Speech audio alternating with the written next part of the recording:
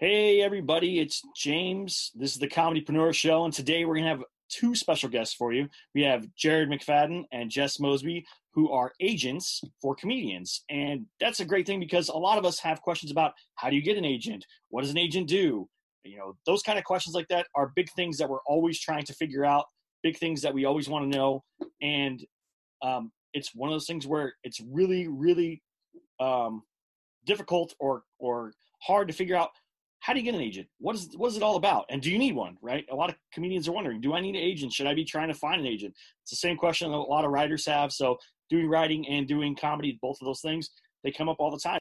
So let's do the intro and get to the show.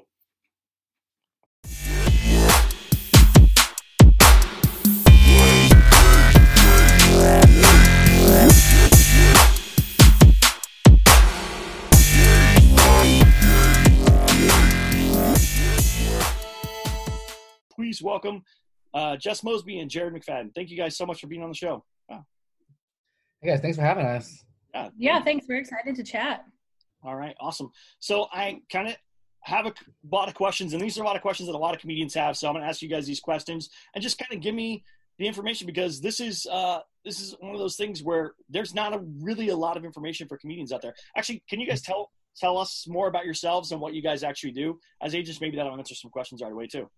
Yeah. So, I got my start. I started working in the agency world primarily in music. Used to book Sugar Ray and Bryan Adams and Richard Marx. And then I acquired a large hip hop roster. So not what you would think of comedy wise.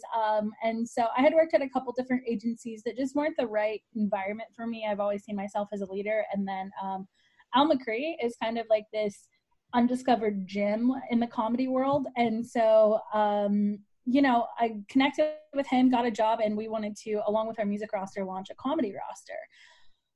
And so he had huge success, being a manager for Jeannie Robertson. And we were able through that to find a lot of really special comedians, especially clean comedians, which people often forget that there's an audience for clean comedy as well. And then throughout like the growing pains of, building a comedy roster, we were able to bring Jared in, who seriously has like the best ear for comedy and like the best advice for that. So that's a little bit about me. I'll let Jared tell a little bit about him, and then we're happy to answer any questions that you have. Awesome. Jared? Yes, mine actually I come from more of a beauty background. For the past few years, I was a makeup artist. And while it was a really great business, I loved it. I wasn't getting a lot of work in it, so I had a lot of free time. And so one day, she was literally a one-woman show, with the company, and she reached out and, she needed a little bit of help, and I was, doing some research projects for her, just like little things here and there. And one day I told her, I said, Jess, I love this. Like, this is really fun. I love what you do. I want to know more about it. And so, a few months passed by. She said, let's get you a little bit, bigger projects and, get the company a little bit better. And so in January, they hired me on, and here we are now. Congrats. That's awesome. Those are always good things where you take something that you're passionate about and you turn that into a career, to a profession. So here's the questions we're going to start with. When does a comedian start to look for an agent? When should they start looking? I mean, obviously probably not at the open mic level, but when should they start looking? I think that's a really good question. I think for me, I always like to take a look at comedians I always pay attention to social media numbers.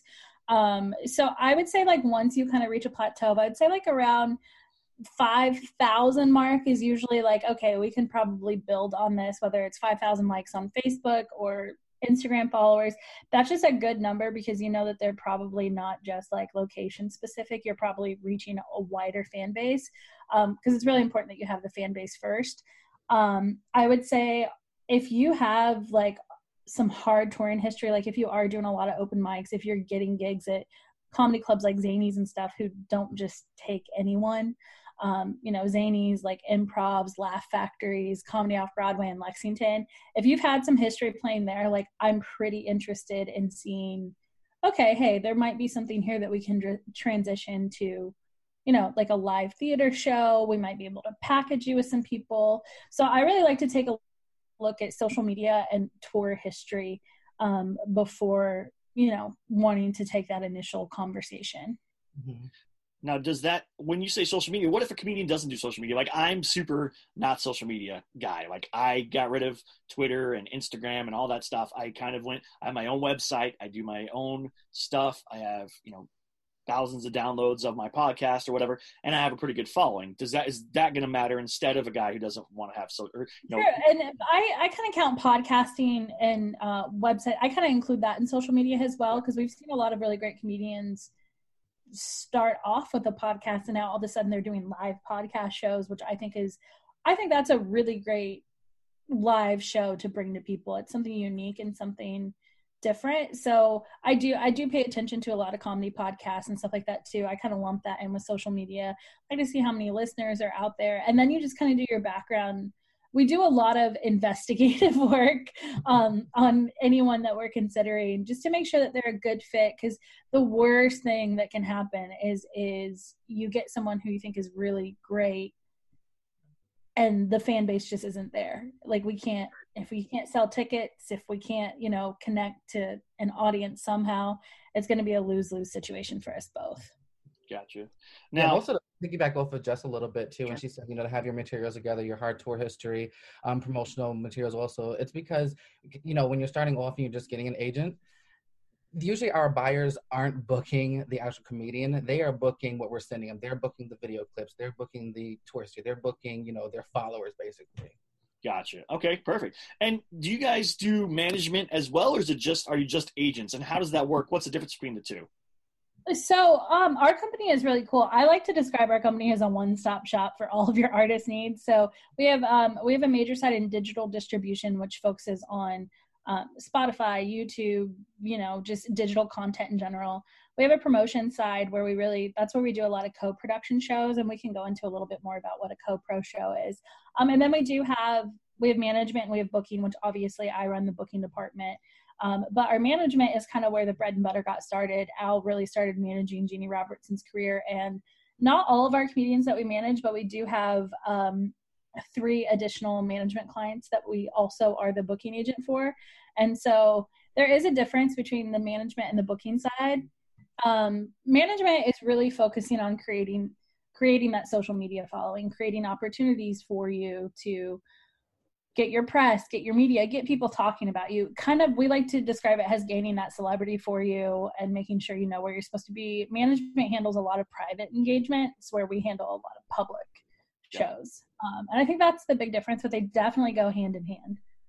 Now, do you guys just do basically, so what if a comedian wants to also be like a comedy writer or a TV person or whatever? Do you guys work in the lit world as well? Or is it just strictly those kind of stand-up engagements or live show engagements? I'd say a little bit of both. Obviously with Jeannie Robertson, that's much more of a management situation where we do like to chase after the Netflix specials. We do like to chase after like any live TV opportunity. If anyone's looking for, a comedy writer, but right now most of our roster pretty much wants to do like the live stand-up show. And then after they've kind of acquired their celebrity from that, I think a few of them want to transition into the writing world, which, we'll cross that bridge when we get to it. But we're always chasing, like, I've had a couple of meetings with some people from Netflix about a couple of really cool specials that we could do. So yeah, we chase after that stuff too. Really, any opportunity that's going to get people excited, going to get people to pay attention, we're on it in all forms. Awesome. So what's the best way to get you guys attention besides social media? Is like, do people send you a tape or a link or whatever, or do they, get invited out to shows? Like, how do you find that new talent that you're looking for? Usually, so something that we've had over the last couple of years, Jeannie Robertson had this humor competition where people entered the humor competition, and through that we were able to find, some really great people through that. We found Mike Paramore. We found a couple of really good people from that. So there was that. I love when people send me invites to shows, especially because, I don't like paying for tickets these days. So I love going to free shows. So if anyone invites me to their show, I really do like to see someone live. I think that live is so much different than like a reel that you get sent to you. So I think for me, the best way to capture my attention is say, hey, Jess, checked out your roster. Like, would love to have a conversation with you. I'm playing at this show this night. Would love for you to come out. And then, because I want to see how I pay more attention to your delivery. If you're awkward on stage, pay attention to who is in the crowd and what they're responding to. And if there's like a good energy between you and the crowd, chances are I'm going to say, hey, let's have coffee or dinner. Got you. Perfect. Absolutely. And does having that packet or video help as well? So if I invite you to a show, but I also have a packet or I have a lot of videos or a lot of engagement, on my videos, is that a good thing as well? I think so. I think that having some sort of video is really great because you get to hear your material a little bit. So it kind of prefaces you for the show that you're going to go to. I also, like, for example, Jeannie Robertson, how she gained her success, like she went viral. And so I think that if you have something that goes viral, something that's like, hey, this is attention, like this is worth you coming to my show. So yeah, I do think that part's important too. I just think that before I can consider booking you, like no matter how strong your video is, I'm going to want to see you live first. I think Jared would agree with that. Yeah, absolutely. I'd rather see you live, and I'm a very social person anyway, so I love going to shows. I love getting invited. I'm also a very hard laugh too. So if you can make me laugh, you definitely have my attention, and I love to see audience engagement. Awesome. How well you can capture that audience for me. So if someone reaches out to you guys and they don't hear back, what's the time frame of not hearing back, and when should they follow up with you? Like if you guys don't email back in 6 weeks, should they follow up, or what's the time frame look like for that stuff? For me, I think it's a little bit different. I always try to like be mindful of how it feels whenever, whenever I was applying for a job or something like that, like what I would want to hear back. So for me, I think it's different. I think it's important to give like realistic timeframes of being like, just acknowledging that you got their email, which I always tend to do, and just be like, hey, got your email, probably super busy for the next like couple weeks or whatever. But if you want to circle back with me, maybe the first of this month, I typically like to do it. If you don't hear back from me like in a week or whatever, just please don't constantly email me. That's a situation. If it's urgent and you're like, this is my like Make-A-Wish Foundation moment, like put urgent in the subject line, but like don't like, I think that whenever there's a fine line for artists between being passionate and needy, and if you start to cross the needy line, I'm gonna put you in my unless he's got something really good going on, let's just put this on the back burner. But I do always try to acknowledge everyone and be super realistic. Perfect. And what about you, Jared? Is there a time frame that you like to talk to people? Yeah, usually turnaround time. Like I haven't gotten back to you. Give me like a week, just write me back, kind of remind me, Yeah, I mean, we get busy, so I totally understand. But yeah, there's definitely that fine line of like, help me, and like, hey guys, what's going on? There's a big difference there. Yeah, and I think that approach is, I think that if you can approach it of understanding that we're in the business of, part of our salaries include commission, so we're out there hustling not just for company, but for like our livelihood as well. And so if we're deep in the thick of stuff, please just be mindful that like, we might not have the capacity to get to you right away, but like we'll at least acknowledge you. Gotcha. Just don't be needy. That's like the biggest thing. I feel like I'm a guy like putting myself on an online dating app. Like, don't be needy. If I had a Tinder profile for comedy booking, it would say, don't be needy. So when it comes to that, are there certain things that will make you automatically turn down a comedian? Like that will just right away say, no, not for us. I mean, besides the clean thing, obviously, which sounds like that's more of your business, but is there anything specific like that a comedian will do that will just like, no, we're not even going to look that way? Probably for me, it'd be ego, especially if you don't have that celebrity just yet. And you're like Jesse, you're being very needy, or constantly emailing, you're constantly calling, and it's kind of like, hey, calm down, like you don't have it just yet, okay? Yeah, it's just more so for me, it's just gonna be like ego, and and also when it comes to actually being live, like how, like I said, you're interacting with your audience, how you respond back to them, as long as you're not like rude or anything like that, like that's basically it for me. I think for me, like obviously I think that ego is a big situation, because you kind of want to strip your ego away, because I think that if you're really trying to do comedy, you're not really doing it for yourself, you're really trying to make people laugh. And I think that that's the beauty of comedy, is especially times that we're in now is people need to laugh. And so I think that if you're too busy thinking about yourself, like you're not really in it for the right reasons. So ego is a big thing for me. Honestly, I also got to say, if you are regurgitating material, I mean, I've heard so many people do the skit with like where people are pronouncing the names wrong, like Aaron and all that stuff. I'm just like, that's been done so many times before. Please don't do that. Like, I really like original material. I like relatable stories. I think that people want something to relate to. I don't want you to get up there and just tell knock jokes. Like, I want you to be able to take like your life experiences, be able to put a humorous twist on it and share that with people. Perfectly. That's awesome. I mean, that's exactly right. There's, you can't be ripping off material. That's just a no anyways in the comedy world. We've seen a lot of people crash and burn because of that. What about advice for comedians coming up? So I'm guessing your roster has probably been doing stand-up more than a year, more than probably 2 years. You're probably looking at the average being like, what, 5 to 10 years, somewhere in that range. Is that right? Yeah, and sometimes we have like some 15 to 20 year vets in there too. I would say know what your routine is and constantly be working for new material. We see it all the time where people have like a solid set, and I think that's going to get your foot in the door.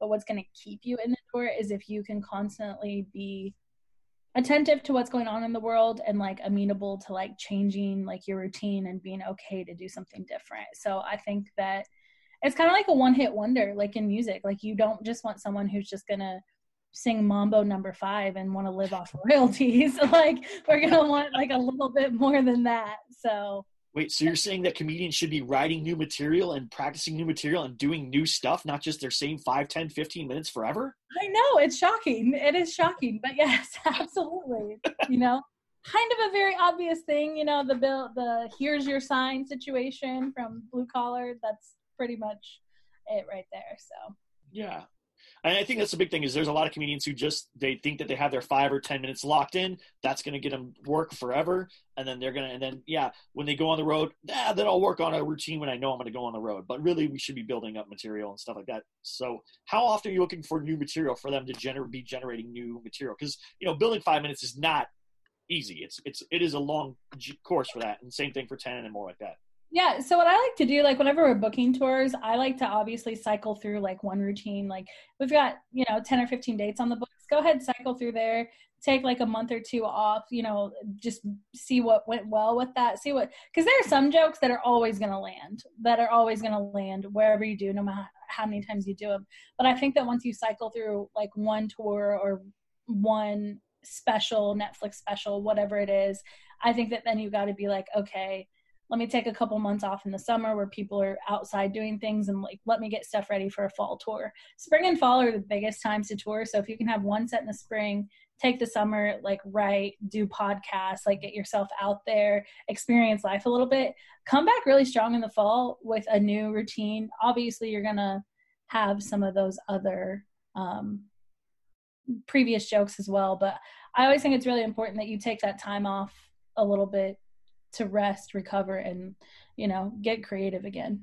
Yeah. Well, I mean, if you're definitely going to do a special or album or anything like that, that material you're not going to want to repeat anyways. I mean, maybe if you do an encore at the end of your show or whatever.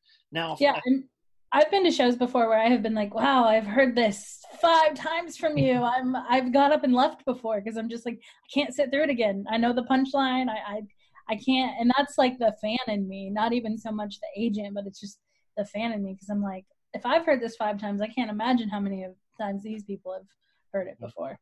Yeah, well, my experience is I do one pilgrimage every year to Las Vegas to see Jerry Seinfeld do stand-up. That's like my one big thing that I love to do. I love it more than anything. And he does the same material every single year. And I'm totally okay with it. Jerry Seinfeld. That's if you're Jerry Seinfeld, you can say the same thing over to me as many times as you want to. Yeah. But until you're Jerry Seinfeld or Ellen DeGeneres or someone like that, be creative. Yeah. Now, what's the minimum amount of material or time that somebody needs to have for you guys to have interest in them? Because, there's a lot of comedians, especially in LA or in New York, LA more than New York, but it's building 5 minutes is hard because you only maybe get 2 minutes or 7 minutes if you're lucky, or 5 minutes on a show. You're not getting more than that. So building outside of that 5 minutes, it takes a long time to progress that way unless you're running your own shows, hosting your own show, stuff like that. So what's the minimum amount of time that you're looking for? I mean, I think that if you can come up with a good quality 15 to 20 minute set where like there's no awkward silence, obviously there's going to be some room for like some crowd engagement, some improv, all that stuff. But I think that if you can get up there for a good 15, 20 minutes, it's going to leave room for us to like build around your show, whether that's like supplying you with a local opener, you know, doing like fan engagement afterwards to fill up that extra slot, or we can package you. Something that we've found really successful so far has been packaging comedians together. And we just ask for like we usually do 3 comedians and we just ask for like a 25-minute set. And then at the end, they kind of all come together in improv. So if you can give me a good 15 to 20 minutes with some room for some improv and some crowd engagement, I'm usually pretty impressed. Jared, same thing for you? Oh, yeah, absolutely. 15, 20 minutes. If you can hold that over and make me laugh, you got it. You would be surprised at how often in LA that doesn't happen. That if you get the guy who gets 10 minutes sometimes can only really fill 7 of those minutes, and the rest of it is very awkward crowd engagement. Right? Okay, well that's weird, but that's good to know. I mean, a lot of comedians, I always say your first 5 minutes is the hardest, right? Once you can build that first 5-minute set, after that it's just repeating that process over and over again and working that 5 so you can have a tight 5, tight 10, tight 15. You just build 5 minutes at a time, especially in LA where that's really what you can build in a month is 3 to 5 minutes every month, and that's because you should be writing constantly, should be getting up constantly, working on new material. So I know how difficult that is. Is there any big things that you're always looking for or that comedians should be thinking about when they're going through this process? Because our goal, right, we all want to be famous, right? That's the whole thing. Every comedian you probably run into is like, I'm going to be the next whatever, and they give you somebody's name. Is there a specific spark or specific charm or specific thing that you're looking for that this person has what I'm looking for? Like, is there that thing, and can you identify that? I think for me, the thing is like having an identity, like coming in, and I actually don't like it when people say, I'm going to be the next whoever. I want you to be the first you. And I think that if people come in with like a very strong sense of self-awareness and are willing to, I like people to be self-aware, and I like them to be willing to do the work, because I can sit here and pitch you till I'm blue in the face, but unless you have something for me to pitch, it's no good.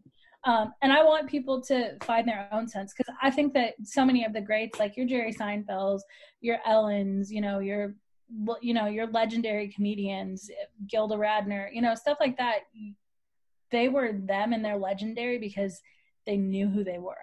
Yeah. And so if you come in with a bunch of if you don't know who you are or what you're willing to do, we don't need to have a conversation. Like, we can keep tabs until you kind of develop that a little bit more. Like, what makes you special? There's something that makes everyone special, and I would say everyone on our roster, there's something that makes them really special. Like, we were talking about Henry Cho before this started. Like, he took, being an Asian American growing up in the South, like, he took that and really ran with his life experiences. I mean, Jeannie Robertson she is in her late 70s touring the world. You know what I'm saying? Like, you don't see that often. And she's doing several shows a year, and but she's selling them out too.